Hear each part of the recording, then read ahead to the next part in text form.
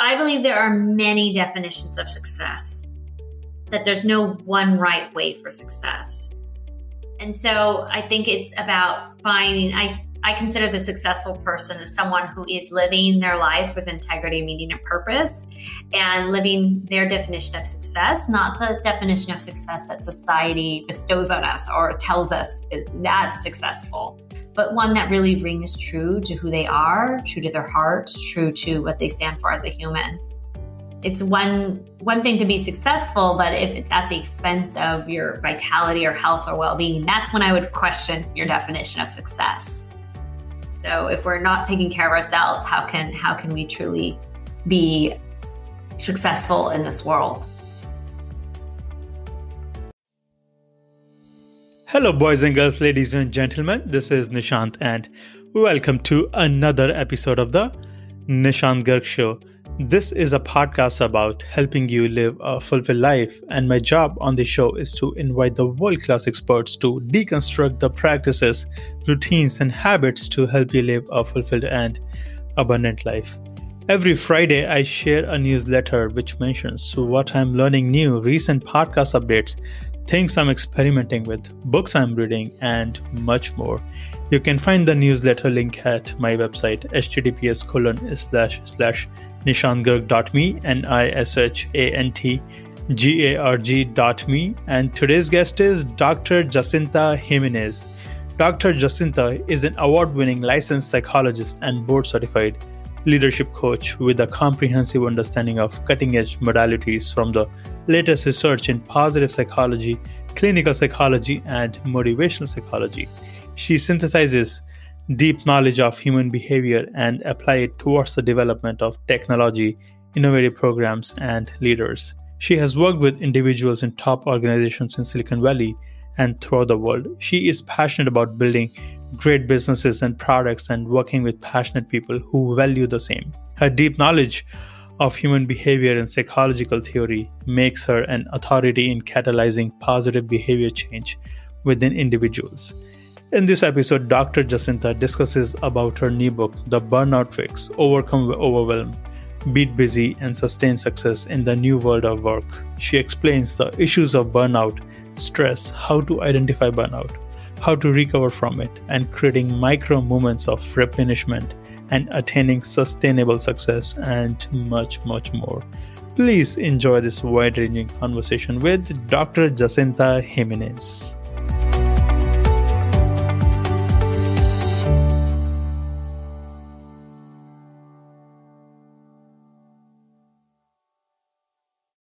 Jacinta, welcome to the show.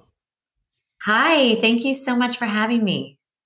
I had been looking forward to this conversation from last 15 months. I'm glad finally we are able to connect. And I want to start with something that I really enjoyed reading about your grandmother, Mary, the importance of education through empowerment. So she worked as a maid at a roadside hotel, and she would write you so many letters during your education times, in your college times, and she would send you $5 whenever she would send you letters. And I'm curious to ask you, what did she write in those letters? So such a beautiful place to start, because it really is the grounding behind so much of who I am and why I do what I do. In the letters, they were always handwritten and beautifully written, even though she only had a eighth chance to get to the 8th grade in terms of education. She wrote just beautiful scripts, and she would write about just her. It was like unconditional positive regard is how I'd put it. There was no pressure to be amazing at what I did or be the top ranks. It was more just about kind of honoring the spirit of what I was trying to do and her belief in me. And then reminding me of the purpose of why she cared so much about this, that education is a pathway to empowering others. So it was pretty profound notes. They weren't very long, but the content was really powerful. And I still have them all. I still have them. Yeah. Is she alive? No, she's since passed, but the moment of seeing, I had her come to my doctoral graduation where they put the hood on you and everything, and she was just beaming. And so I think that was more of the highlight than getting hooded even, was just to see her glowing. And Jacinta, where did you grow up? So I grew up in Santa Cruz, California, which is about 2 hours or 1.5 hours if there's good traffic south of San Francisco. And it's a beautiful coastal town that has mountains and ocean. I grew up in nature on an apple orchard, so was very much surrounded by nature. It's a very close-knit community as well. So I feel like I was very lucky to have landed in Santa Cruz that has a very progressive mindset and way of thinking as well. While I was reading about you and your work, I found that your parents migrated from Mexico and nobody was having proper education in your family. So, how did you get into this education thing where you studied psychology? We come from a science background. So, how you became so different from other family members in terms of education? Yeah, my father's family, came from Mexico, immigrated, and grew up very, very poor, picking crops in the fields and often living in barracks or places without running water or even cars. My dad has several siblings, and they all ended up working to pursue education. My dad put himself through college working at night as a janitor. So very much, and then went on to start kind of an after school enrichment program, teaching character education and social justice and leadership development. And so that was a big influence on me in realizing just how far he was able to take himself from, with education, how much further I could be, that the first generation to pursue it, but also seeing how much there was to know about the world and wanting to soak in as much information. So learning has been kind of, between my grandmother pushing education and then my father just talking about, and it was never pushing like you need to be this person or achieve these grades. It was more about knowledge is power. There's freedom in knowledge and education. And so unlocking the opportunities that a great education can bring for someone was kind of what was instilled in me. And my cousins have done amazing things with their education. And even my uncle did incredible things and has written books about my dad's family, actually, about their journey and how education played such a big role. And he was awarded the Steinbeck Award for his writings about my dad's family, which is pretty amazing as well. So education's a huge, huge weaving of my background and about who I am. What was your relationship like with your parents? Really, really great in that it was funny because my parents were also, they did this after school program. So they were my teachers too. So it was very interesting in that they were my parents, but they were also teaching me, but it was more about not academic necessarily. This was character education. So it was about how to, work through conflicts with other kids or, how to think creatively or how to run for office as children, like how to do speeches, all of these, how to raise money for social causes, how to have empathy for other children in the world who may not have the privilege that we have. And so a lot of empathy, compassion work from my parents, but in the form of teachers. But the really cool thing about my parents was they would close down the school and it was a lot of work for them. I mean, they built it from the ground up. It was a very small school. It wasn't like this huge school and then it grew.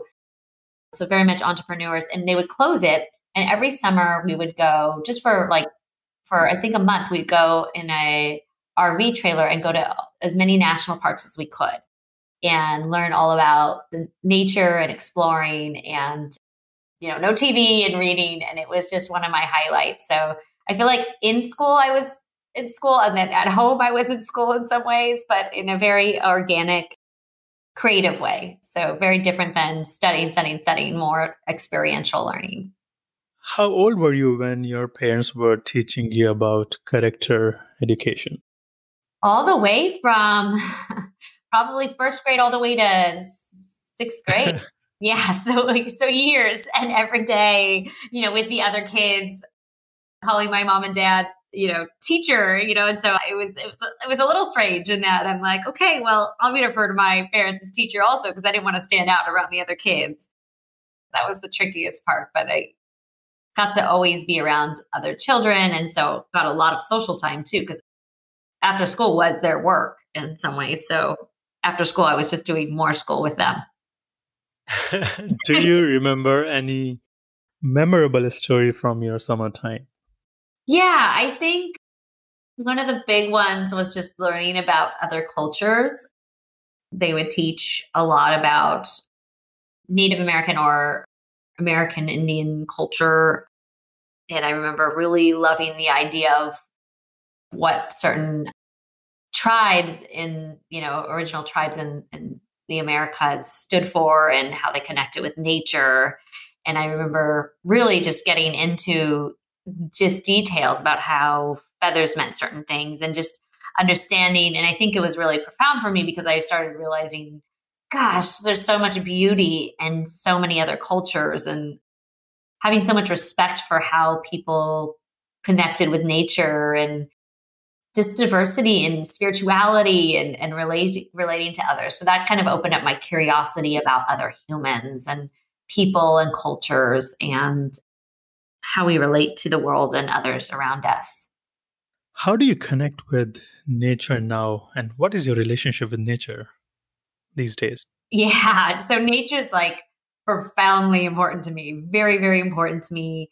I used to connect with nature through really high intensity kind of sports. So I grew up in Santa Cruz, so surfing, and then later got into rock climbing and then snowboarding and then cycling and kayaking and just like a lot of adventure sports. I hiked Mount Kilimanjaro.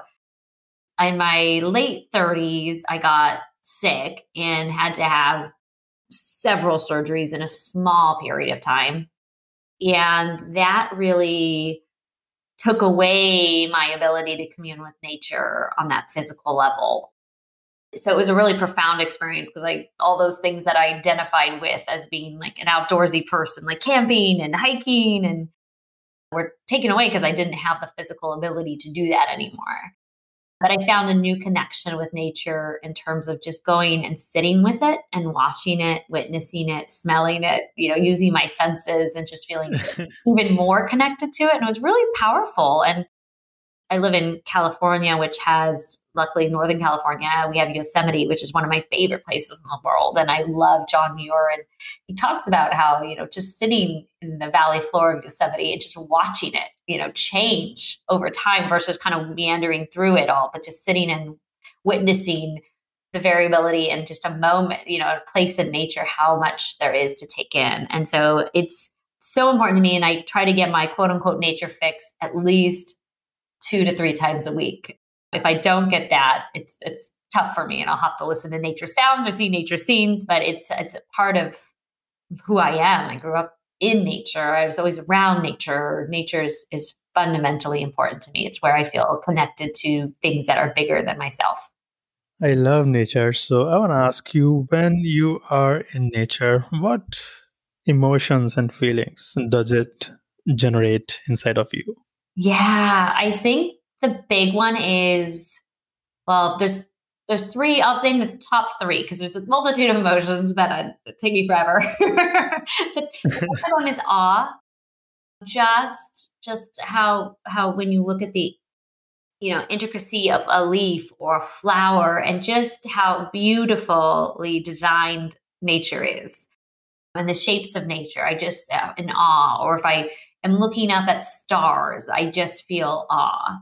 The other thing I feel is connection. I feel very much connected to something so much bigger than myself. It allows me to step away from self-focus and realize there's such a massive world and so much life within it. And it's helpful. Or when I'm in the ocean, I just feel so small, and that's really helpful for me in getting out of my small world or mind of self-focus or worry. And then the last thing I think I feel is gratitude that I'm able to have a place where I am able to access beautiful nature, and so much gratitude for what nature brings me. And feeling very, very lucky that I live in Northern California, where there is nature that has been preserved and taken care of, and how important that is for me. So I think those would be the top three emotions that I feel. Thank you for answering me. Do you have any formal gratitude practice to do it on a daily basis or on a weekly basis?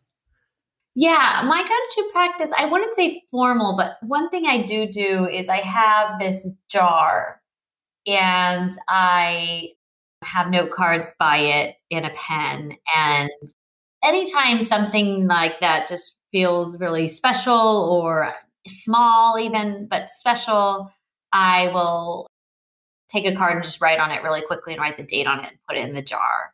And then also before COVID anyway, when friends and family would come over, they would sometimes put things in the jar. I wouldn't know even.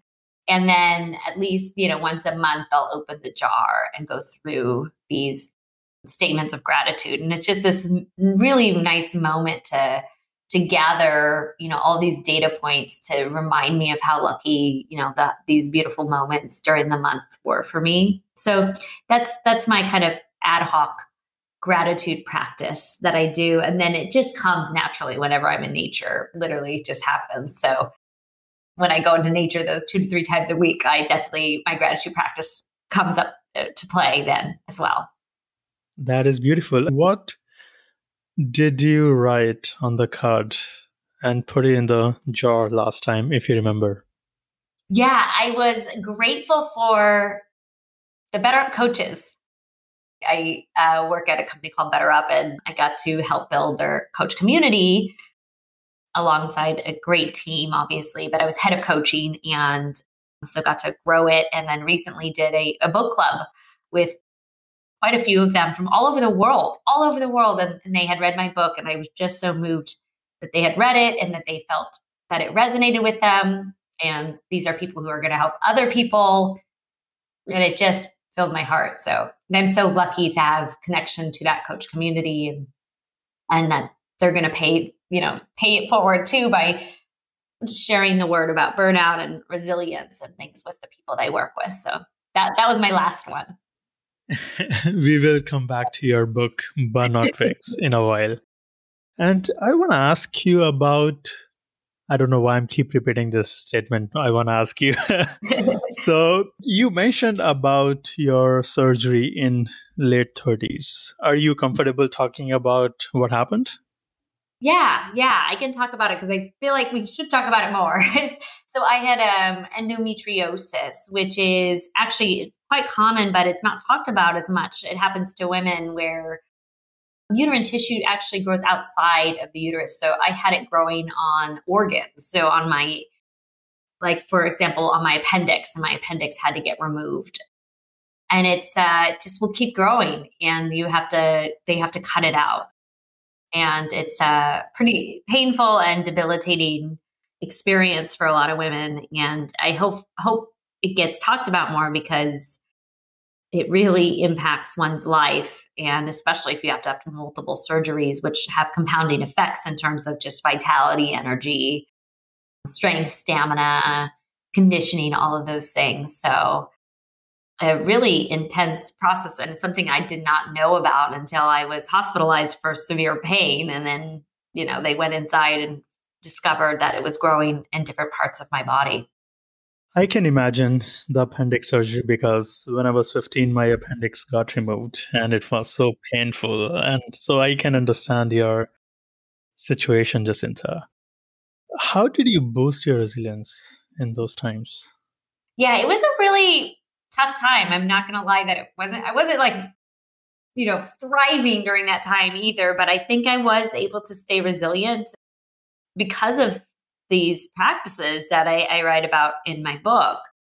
I really was putting them to the test. Like, these are things that I'd honed over time and through research and working with clients, but man, I had to put it to the test. And I really, really tried to lean in and practice them. And I think that made a huge difference. I also think I had to step away from my job. It was so, there was so many surgeries in such a condensed time. And so I felt like I was losing a lot of control over, my body and, the growth and losing activities and things that I identified with, which was like all the sports I used to do. And so there was a tremendous grieving process, but out of that stillness, where I was kind of rendered to a couch, I was able to find my voice got louder, where there was no noise of the external world. And I was able to really write the book and have that stillness to write it. And in writing it, it gave me a sense of control, because I didn't know if I was making so much progress with all my surgeries, where they were trying really hard, but I kept having to have more and more. And so making progress on this book, which feels like a piece of art for me, it was a very creative process, was hugely empowering. Some people go, "Why? What? That's crazy. You're sick and you're writing a book." And I'm like, no, this is very therapeutic for me. And it really was, because it was I was practicing these resilience practices to, keep me optimistic and moving forward and human during this process where I had lost so much of my ability and my ability to work and my ability to do just normal things that we take for granted, while also, writing something that could help other people too. So it was really powerful when I was able to resist the loss and lean into the kind of stillness, even though it was scary and lonely at times. Really powerful for creativity and finding my voice and having that stillness to write something that was very important and very meaningful for me. Thank you for sharing your story. And at that time, what were your resilient practices that were keeping you sane, so to speak? So in my book, I have these core capabilities called pulse. It's about keeping your personal pulse, like just like we have a physical pulse, we keep our personal pulse. That's our vibrancy, our vitality, our well-being, our spirit, our health, right?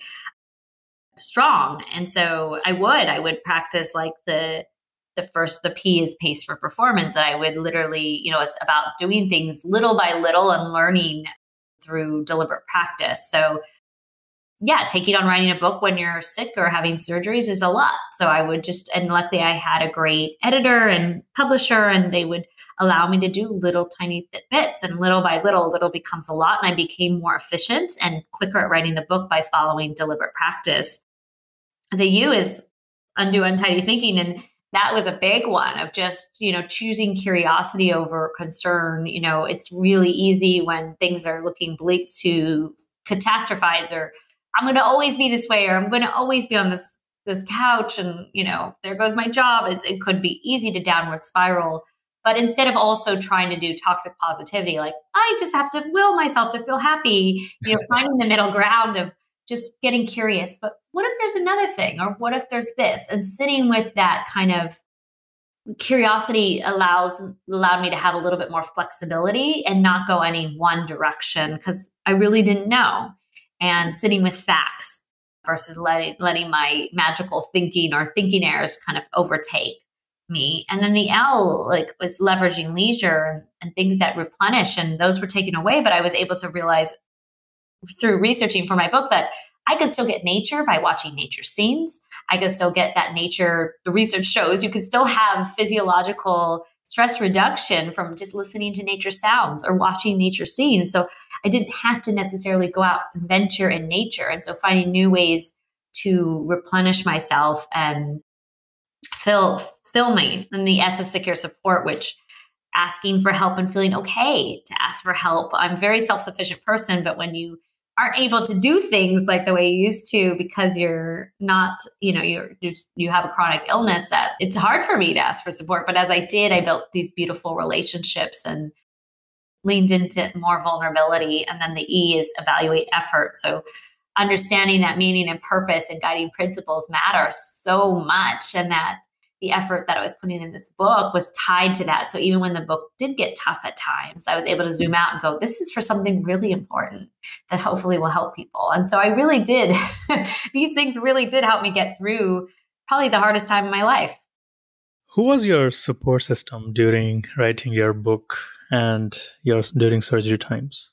Yeah, I think I had, so something I talk about in my book is for the S is just a network breath, like to have close ties and weak ties and a variety of ties. So it was varied. I mean, I had definitely my family was a big support. I'm lucky enough to have family nearby and family that is supportive.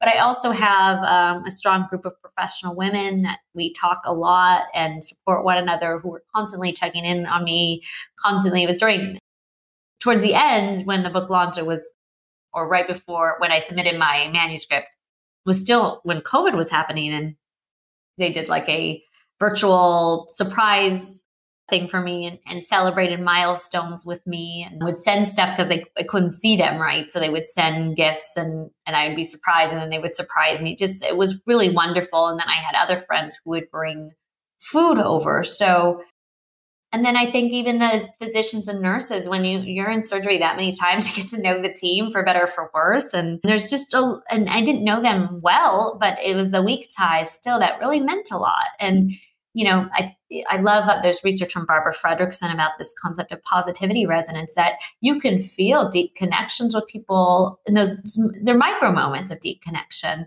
with people that you don't know as much. And those are just as important, research has found, as these strong ties. And that if we can have both weak and strong ties, so those people that you see your barista at your local coffee shop, those play a role in making you feel connected. And I think if I didn't have both the weak and strong ties, it would have been a very, very different experience for me. Absolutely. I understand the sense of connection. Yesterday, I was attending a book launch party of Scott Shute, who is the head of mindfulness and compassion at LinkedIn. So I didn't know anybody in that Zoom call, and it felt a sense of connection, and we built connection with others. Yeah. Yeah. It can just, these micro moments of positivity resonance are so important, and they add up. They add up over time and can accumulate to make you feel more and more connected, that we don't have to have these. It's nice to have those deeper connections too, but we sometimes over index on that and miss out on these really, really delightful little encounters with humans that realize, we're not all too different. We are not. Your friends were bringing favorite food to you. So what is your favorite food, Jacinta? Oh man, that's a tough one. I like a lot of different foods. I would say I definitely like seafood. So anything like fish, shrimp, those types of things. I guess maybe because I grew up by the ocean. I'm not quite sure why. So it feels familiar. Santa Cruz is right on the ocean. So anything that oceans feel or smell always resonates with me. But then they would also bring over beautiful vegetables from their gardens. And I love vegetables as well. So, and especially coming from their home meant so much and was so special as well. I thought you would say Mexican or Tex-Mex. Yeah, just my grandmother's. So when she's passed, but my nana, her Mexican food, I love. Yes. I was scrolling your Twitter post and I saw many of your quotes. What are your favorite quotes that you might enjoy in your life? So one of my favorite quotes that I hold on to a lot, and I think this has served me very well, is a Zen proverb that says, "Let go or be dragged." Is really beautiful, and that there's choice in our response in a lot of ways, and that sometimes if we hold on to outcomes, like my whole career, I would never have thought I would end up in tech. I never thought I would end up writing a book about burnout. Like I didn't know these things. But so instead of holding on to outcomes, I held more closely onto my enduring principles and my values, and then having, an idea of what I wanted to do, but not call it emergent strategy in some ways, where I was open to possibilities of other things. And so when things did not work out for me, and things I thought I wanted, many times it was a blessing in disguise. And so I like to use that. I like to hold on to that Zen proverb of just letting go, so you're not just being dragged. I have a follow-up question on this, on letting go and not be dragged. Do you remember any instance from your life when you really wanted something and it didn't work out. So you had to work hard on letting go. Yeah, gosh, number of them. I think a big one is when I never thought I'd be a psychologist, I thought I was going to be a dancer. If you had asked me at 17, what are you going to be? Or told me you're going to be a psychologist, you're going to write a book, you're going to work at this really cool tech company, and you're going to be executive. I'd be like, what are you talking about? Like, no idea. Thought I was going to be a dancer, but I danced pretty intensely, studying Graham technique. Two former soloists under Martha Graham, who's considered the godmother of modern dance. It was such an honor to dance with them. I studied at the Alvin Ailey American Dance Theater summer intensive program, lived in New York to dance and was loving it, but ended up having injury after injury after injury, broken jaw, concussions. Just it's tough. And I didn't know my limits either. I was very young and naive and didn't really know about pacing myself and all these things that I write about in my book now. Basically burned myself out and just was so heartbroken over it. And it was something that I had to let go of, or else I was just going to stay in this kind of really grief place. So that was a big thing to walk away from. It was a huge, huge piece of my identity. But in doing so, I was able to walk towards something else, and that was psychology. And studying, my first class at Stanford was psychology of the sport and performing arts with Hans Steiner, and opened my eyes up to something that I'm incredibly passionate about and love what I do. So yeah, and walking away, I was able to walk towards something pretty powerful for me. Have you read or heard of the book called The Drama of the Gifted Child? Yes. Yeah. I know of that book. It's a very deep book. I've never been able to complete that book. And that book says that people who want to become therapists or psychologists, they want to help others more than they want to help themselves, because they have a deep desire to help everybody and not considering their own needs. Do you agree with that? Yeah, in some ways, I think any helping profession, which is ironically the professions that are most prone to burnout, it's easy. It's easy when you care so much about helping others to forget about the importance of taking care of oneself. When ironically, the biggest tool we have to help others is ourselves, and if we fail to invest in that tool, we can damage the very thing we need to make an impact and help others. But I think it's so easy to forget out of that desire to help. And so it can become, I think, if not monitored closely, a strength in excess. But also there's conditions, I think, also that set up helping professions, I should say, that don't also protect these people who are trying to do good work. So, setting up an environment or working conditions that are conducive to replenishment as well. So I think it's a two-way street. I wouldn't put it all on the person. I would say there's the system that they work in and the greater societal norms about these different professions and how much they should give, and all of those layers kind of add up to easy to neglect the self. Yes, absolutely. And in the preparation of this conversation, I was reading something about your brother when your brother was in hospital, and you were taking care of the whole situation and not sleeping well, and that was causing you to burn out. Could you share some of the things from that story, if you don't mind? Yeah. So when I was in graduate school, I was in a height of self-focus. That's the other thing I've learned over time. That's something I talk about in the secure support section of my book is stepping away from the self-focus. And I was working on my doctoral dissertation, and I had the chief of adult psychiatry at Stanford University School of Medicine as my dissertation chair, and I was feeling the pressure of just getting it right and also feeling a lot of imposter syndrome. And I get a call from my mom, and she's like, your brother is, he's really sick. His heart's failing, and he had an infection and ended up, having to have open heart surgery. Wasn't close to almost not making it, and a huge recovery process. And my parents were running their school, which I talked about. And so they couldn't stop working because if they did, they wouldn't have any income and there's medical bills piling up. And so I really stepped up to try to be the superhero for my parents and family. And so I was trying to help manage my brother's care, which is a lot of moving parts like insurance and rehabilitation and just a lot of things, coordination of care, while still trying to do, full on doctoral dissertation and what we call practicum, which is kind of clinical rotations.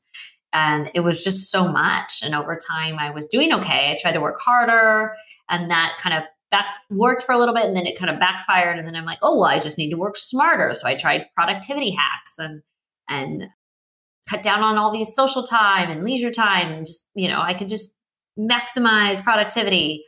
And then that didn't work. And that's when I really had to step back, and I had to actually drop out of a renowned psychiatrist, David Burns's lab.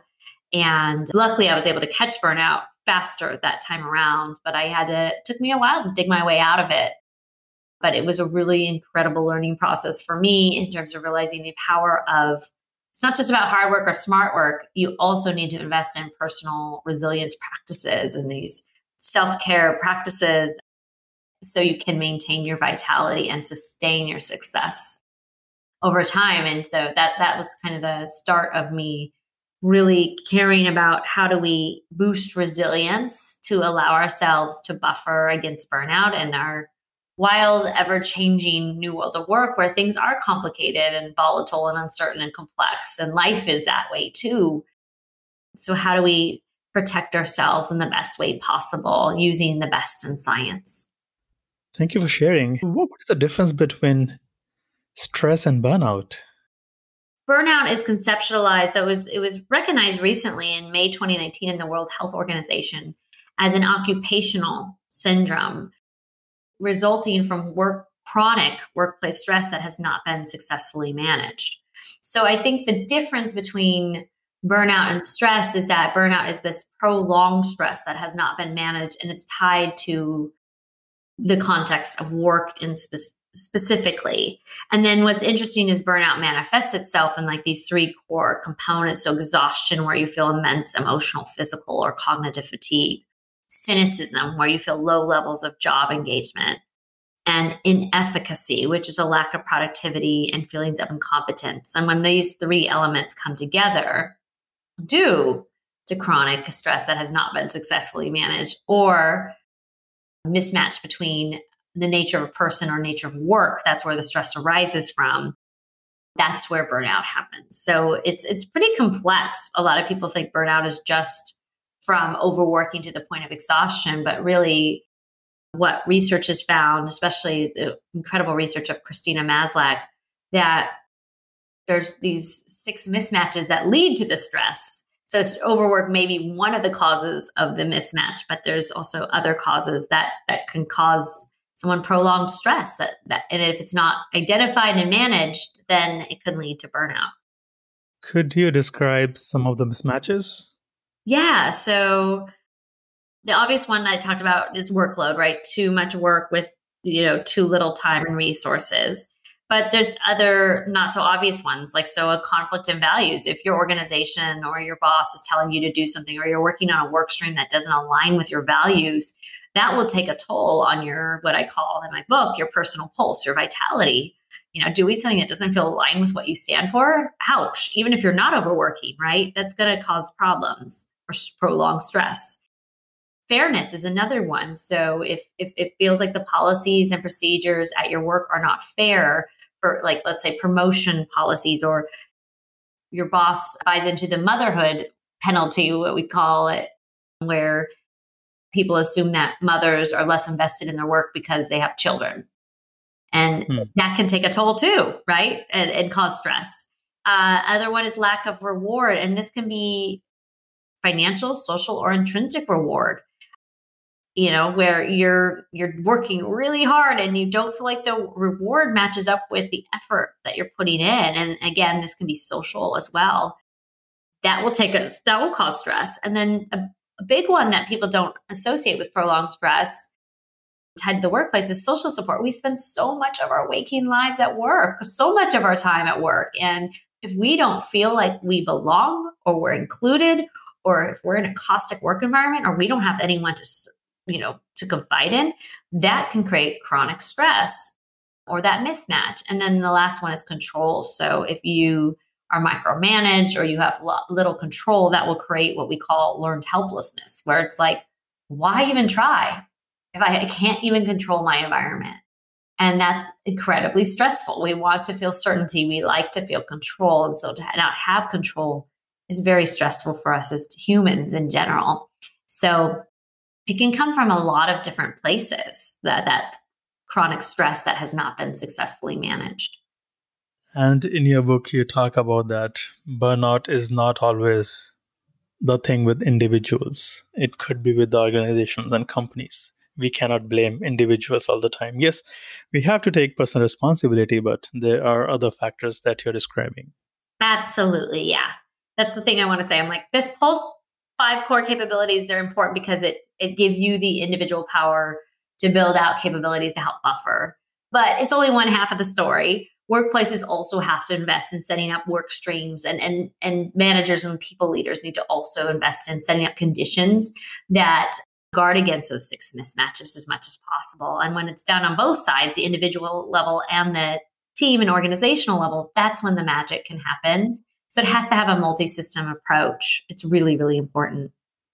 Yes. And I want to double click on 2 things here because I personally feel aligned with that kind of burnout in Mm-hmm. my life. So, one is that if I am being asked to work on something and I hate that work, I don't want to put my learning into that thing that causes me stressed or burnout. I know that there are times, or many a times, we have to do work that you may not enjoy, but if Mm-hmm. that processes keep going on for a long time, that will cause me stress because deep down internally, I know that I do not want to work on this thing. Yes. And I've been asked to work on this thing because I'm not living that work. I'm not enjoying it work. And I do not have the accountability or the power to delegate that to somebody else. Mm-hmm. Yes. Yeah. And second is exhaustion. And sometimes I manage my stress. I am very resilient. Yes. I feel that. But sometimes there is nothing wrong in life, and there is no emotional mental energy to put in the work, and there is no Mhm. motivation. So, Jacinta, do you ever feel that you don't have the motivation to put in the work on certain days? I think the hard part is that I really hope that the silver lining of COVID is that people are realizing how significant resilience and well-being are towards doing great work. That when we are emotionally exhausted or psychologically taxed, we just aren't going to be able to be as productive or do as good work. And so just like we monitor things that are very important, I wear a smartwatch, track my steps. If you had a heart condition, you check your blood pressure. I really think that we would be all better off if we were tracking our well-being on a consistent basis. And so we can catch when we start feeling little levels of exhaustion and go, oh my gosh, I have to do something to replenish myself, and I really believe in micro moments of replenishment, that we shouldn't wait till vacation, that we can do these things on a consistent and persistent basis in small doses, but done over time, again, consistent and persistently, because little by little, those little things add up to a lot, and they're also much more doable. So something I say to people is like, when you stress and you stress your nervous system, just find moments to rest to counterbalance it. And if we keep that balance in place, we won't find ourselves in that throes of exhaustion. And if we do find ourselves exhausted, what can we do to replenish ourselves, even small doses at a time, to leave us a little bit more fulfilled? Because it's pretty tough once we get to the point where we are psychologically taxed over time because of stress that wasn't counterbalanced. That's when we get into like the danger zone in terms of getting closer to conditions for burnout or just not feeling effective on the job. For me personally, it is sleep and taking lots and lots of naps. So, Jacinta, what are your personal micro moment of replenishment? Yeah. So mine is surprise, going out in nature. So I do a lot of talks for my book. And after every talk, I know my nervous system has been activated in the talk. I'm not stressed, but your nervous system is stressed because I'm excited. I'm eager to share my knowledge and share about this book. But I know, your nervous system doesn't know the difference between if you're happy, mad, angry, pumped up, excited. It just knows, whoa, you have a nervous system like or physiological arousal. So in order to allow my nervous system to get back to a more calm state to counterbalance the stress, so I'll go outside 5 minutes. That's it, But I live in San Francisco. I'm lucky to live by the bay, so I'll go out and watch the seagulls, smell the sea air, and breathe, and let my body and my nervous system, calm down, and know, okay, the stress is over. And then I'll restart my work. And then maybe I'll go through another meeting that's a little bit stressful. And I'll go, okay, let me stop. And I'll do some coherent breathing, which is really, really powerful in that it's just slowing down your breathing to about 6 breaths a minute. And what that can essentially do is hack your nervous system to turn down that fight or flight response, which we call our sympathetic nervous system, and turn up the power of our parasympathetic nervous system, which is tied to rest and digest. And then maybe throughout the day, something else, and I'll counterbalance it with another micro thing, like writing the gratitude piece. And so I'm looking for opportunities throughout my day when I feel stressed that I counterbalance it with replenishment. And so I have this mantra that I say to my clients: when you stress, you must rest. And it's just done on these micro doses, but just like my little gratitude jar, right? Those things add up over the month, and there's a beautiful loads of memories and things that I feel grateful for that add up. And it's the same thing, with our resilience. We add more and more to, I call it your metaphorical piggy bank. And then when a stressor happens, you could take some out of the piggy bank, and you still have some reserves in the tank so that you don't break the bank when adversity hits. And that's kind of how I think about building out a buffer for burnout. If I heard you correctly, you mentioned 6 breathing per minute. So what is the breathing pattern you follow? 666?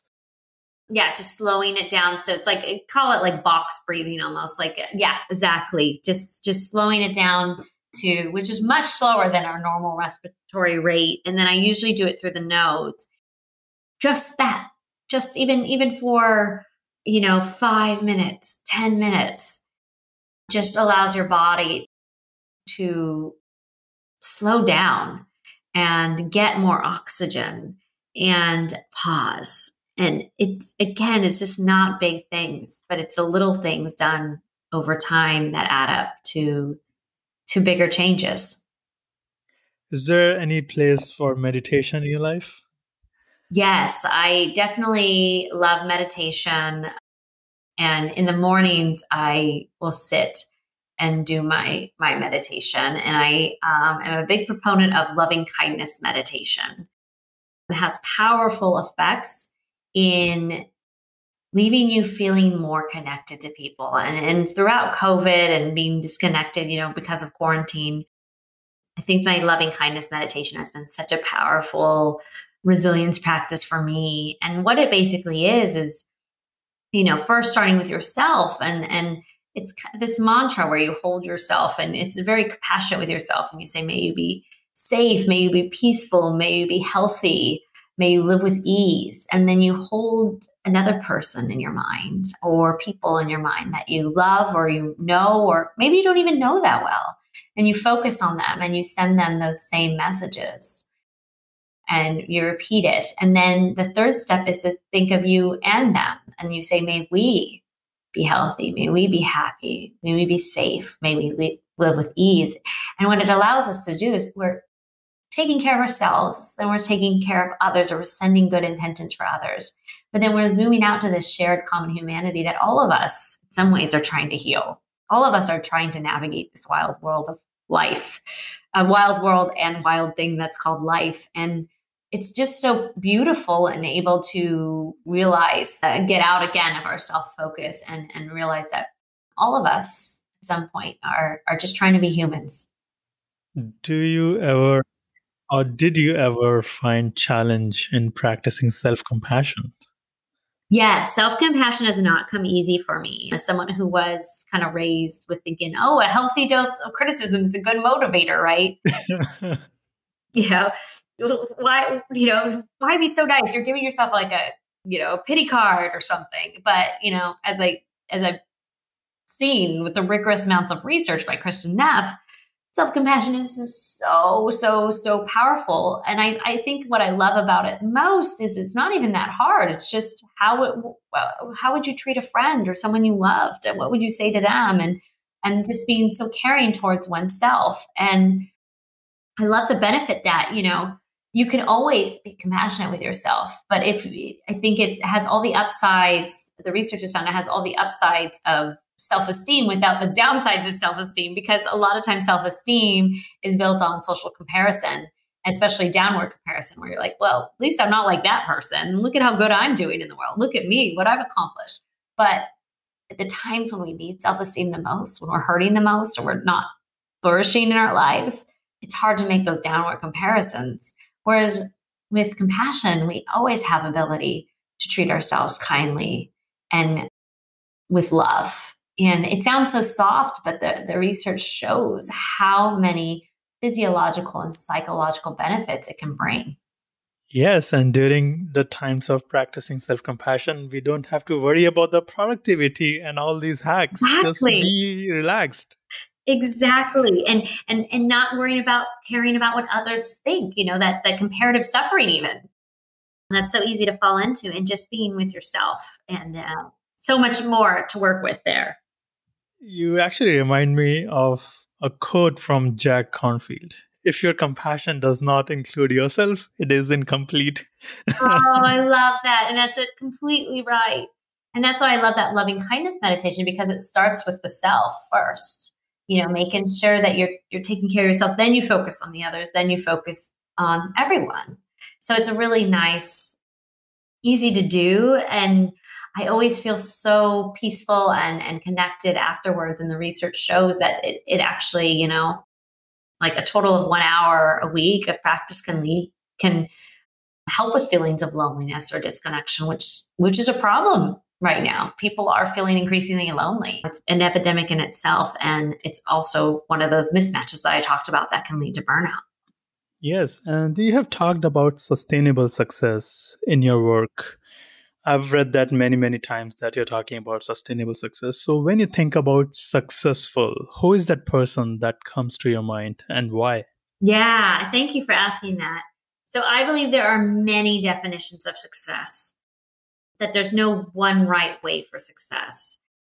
And so I think it's about finding, I consider the successful person as someone who is living their life with integrity, meaning, and purpose, and living their definition of success, not the definition of success that society bestows on us or tells us is that's successful, but one that really rings true to who they are, true to their heart, true to what they stand for as a human. It's one thing to be successful, but if it's at the expense of your vitality or health or well-being, that's when I would question your definition of success. So if we're not taking care of ourselves, how can we truly be successful in this world? Yes, and actually I think about it a lot of time because I used to think that success is all about making money. And now I think more and more that for me, success is feeling unrushed and feeling relaxed. Beautiful. That is success to me. That's so beautiful. And I think also definitions of success can change with the seasons of our lives too. If you have a family or something else happens and you get sick, how does that change, and how do you shift that? And so instead of trying to, form ourselves or shape ourselves into these boxes of what we're told success looks like, creating these, I love your definition of success. Yeah. Creating. Life changes. And 3 days ago, I got a phone call from my family that your mom has COVID. Oh my God.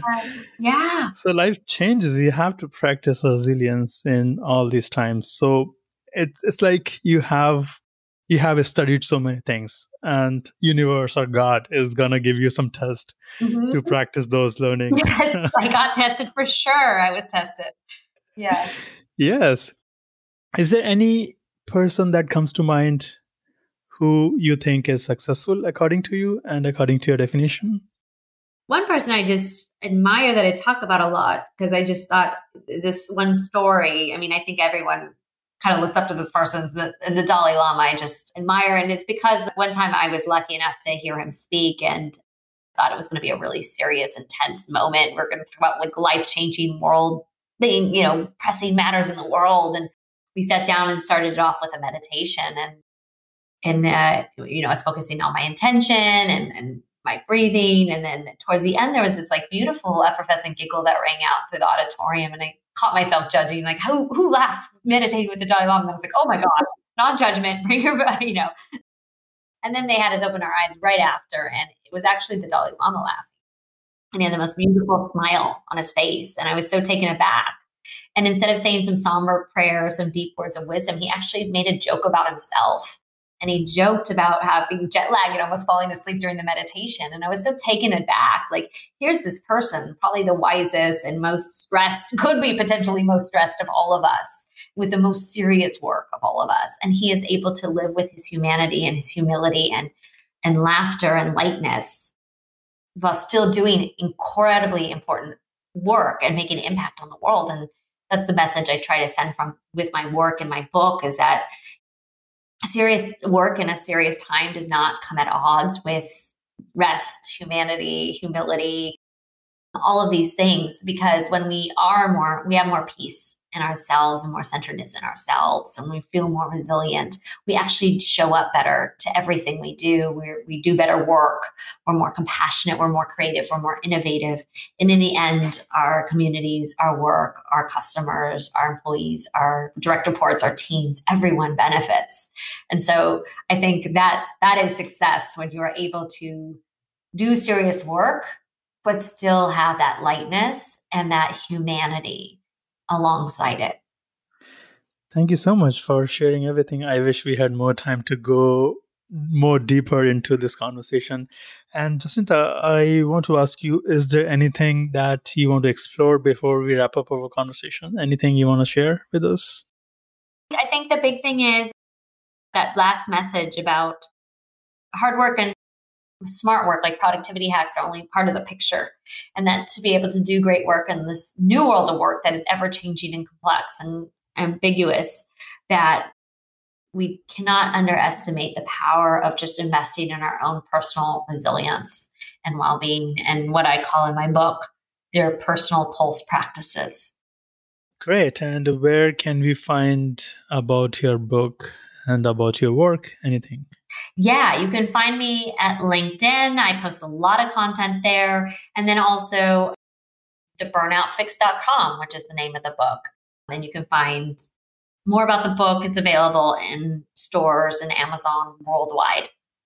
I will put all the links in the show notes at the link nishangarg.me/podcast. And last but not the least, is there anything else I should have asked you and I didn't ask you? No, I think you did a great job at asking me the key things, and I loved the personal questions. So yeah, I love where we left off.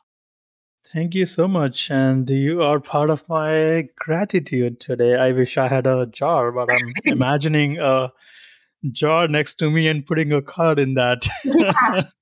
Likewise, I think you'll plead my gratitude card for today as well. This was such a joy and a pleasure. Thank you so much for having this amazing conversation. Thank you again. Yeah, thank you.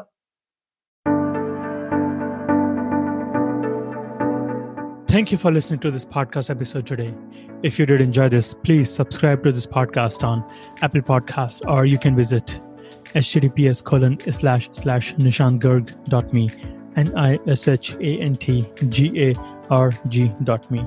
You can also share this episode with your loved ones to help them live a fulfilled life. You are not alone in this journey. We all struggle in life. There is no shame in talking about it. I go through my highs and lows. I get depressed, and these practices help me in living a resilient life.